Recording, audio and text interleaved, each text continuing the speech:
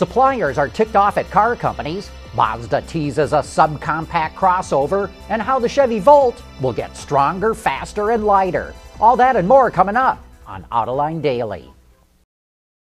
Autoline Daily is brought to you by Bridgestone, your journey, our passion, and by Dow Automotive Systems, improving durability and increasing design flexibility with Betamate structural adhesives at dowbetamate.com. This is Autoline Daily for October 29 of 2014.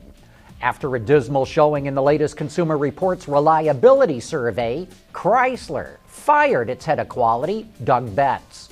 Obviously, somebody had to be held responsible, but Chrysler was at the bottom of the list long before Betts ever showed up.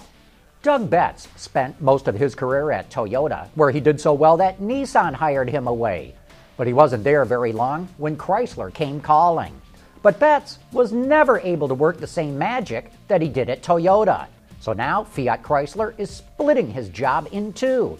Mark Chernoby will head up global quality for the company, as well as keeping his current job as the head of product development.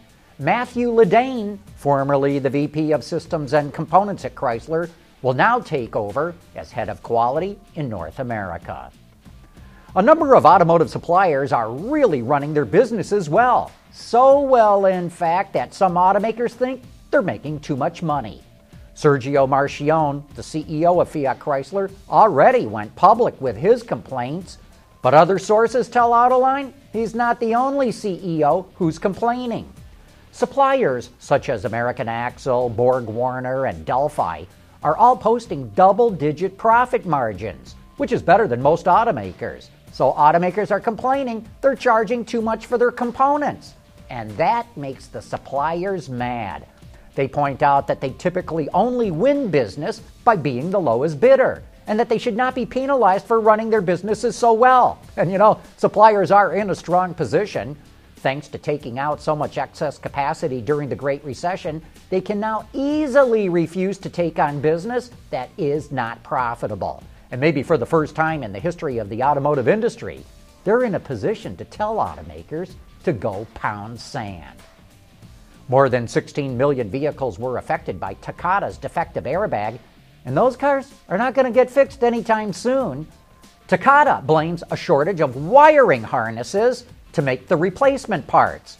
By the end of the month, it does hope to have 830,000 airbag kits ready, and by February, it hopes to have around 1.5 million replacement bags.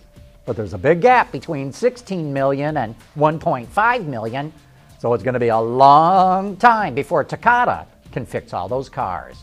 And in related news, AutoNation, the largest dealer group in the U.S., says it is suspending sales of vehicles equipped with Takata airbags. That may seem like a big deal, but Reuters reports those cars only account for 1 or 2% of AutoNation's inventory. The other day, we gave you some info on the next generation Chevy Volt, but now we've got more specific details. While the number of cells decreased by about 100, the volume storage capacity increased by 20% in each of those cells, and the overall mass of the pack decreased by about 30 pounds. The re-engineered two-motor drive will operate anywhere from 5 to 12% more efficiently and weighs 100 pounds less than the current system. And the 2016 Volt will use an all-new 1.5-liter four-cylinder engine as the range extender. That will be built in Mexico for the first year of production, but then switch over to the automaker's engine plant in Flint, Michigan. Small compact crossovers like the Kia Soul and Buick Encore have been quite popular, so now Mazda is looking to grab a piece of that pie. The Japanese automaker just unveiled a teaser image of the all-new CX-3, which is the fifth vehicle in its lineup to feature its new Kodo design language. We think it's pretty sharp looking based on the image and does a good job of taking design cues from other Mazda vehicles. The CX-3 will make its debut at the LA Auto Show. Coming up next, we take a look at the most powerful sedan that you can buy in the world. Here's another great thing about the all-around performance of our Dueler tires. A comfortable, quiet ride. Oh. At Bridgestone, our passion for performance knows no bounds.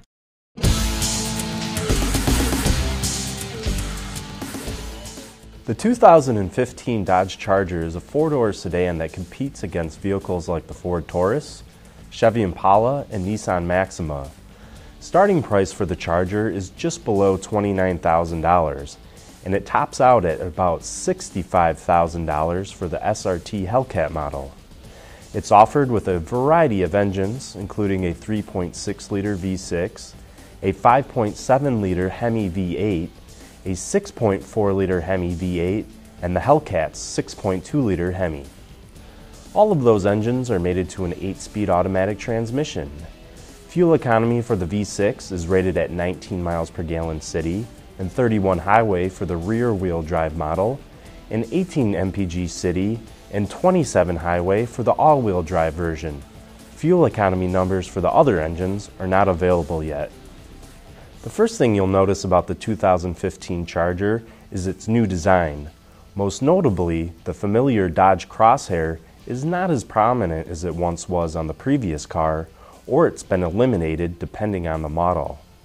And it also features new headlights that are pushed to the corners to help give the car a wider look.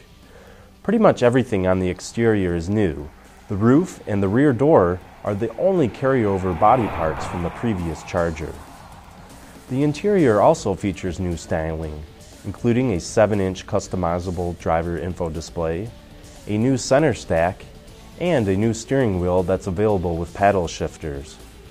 Overall, I like the interior thanks to its simple layout.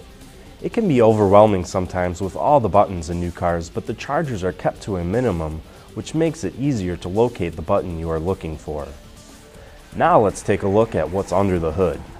The base model is powered by the 3.6-liter V6, and while it's obviously not as powerful as the Hemi-powered models, it's still more than capable with 292 or 300 horses depending on the setup. The RT model is equipped with the 5.7-liter Hemi V8. The RT Scat Pack and SRT 392 models are powered by a 6.4-liter Hemi. And then there's the 6.2-liter Hemi V8 that powers the SRT Hellcat. As you may already know, that model comes with two key fobs, one black and the other red. The black one limits the car's power, but the red one unleashes all 707 horsepower and 650 pound-feet of torque. This model is a beast and can be kind of intimidating if you're not ready for all that power. But wow, is it fun to drive, and it sounds great when you step into the accelerator. Production of the new Charger starts later this year at the company's plant in Brampton, Ontario. And with Charger sales down slightly this year, the new model is making its debut at just the right time. Be sure to join us for Autoline After Hours tomorrow night, when we'll be talking about a revolutionary engine being developed by Acades Power. David Johnson, the president of the company, is back for an encore performance to update us on the progress they're making with their engine. That wraps up today's report. Thank you for watching.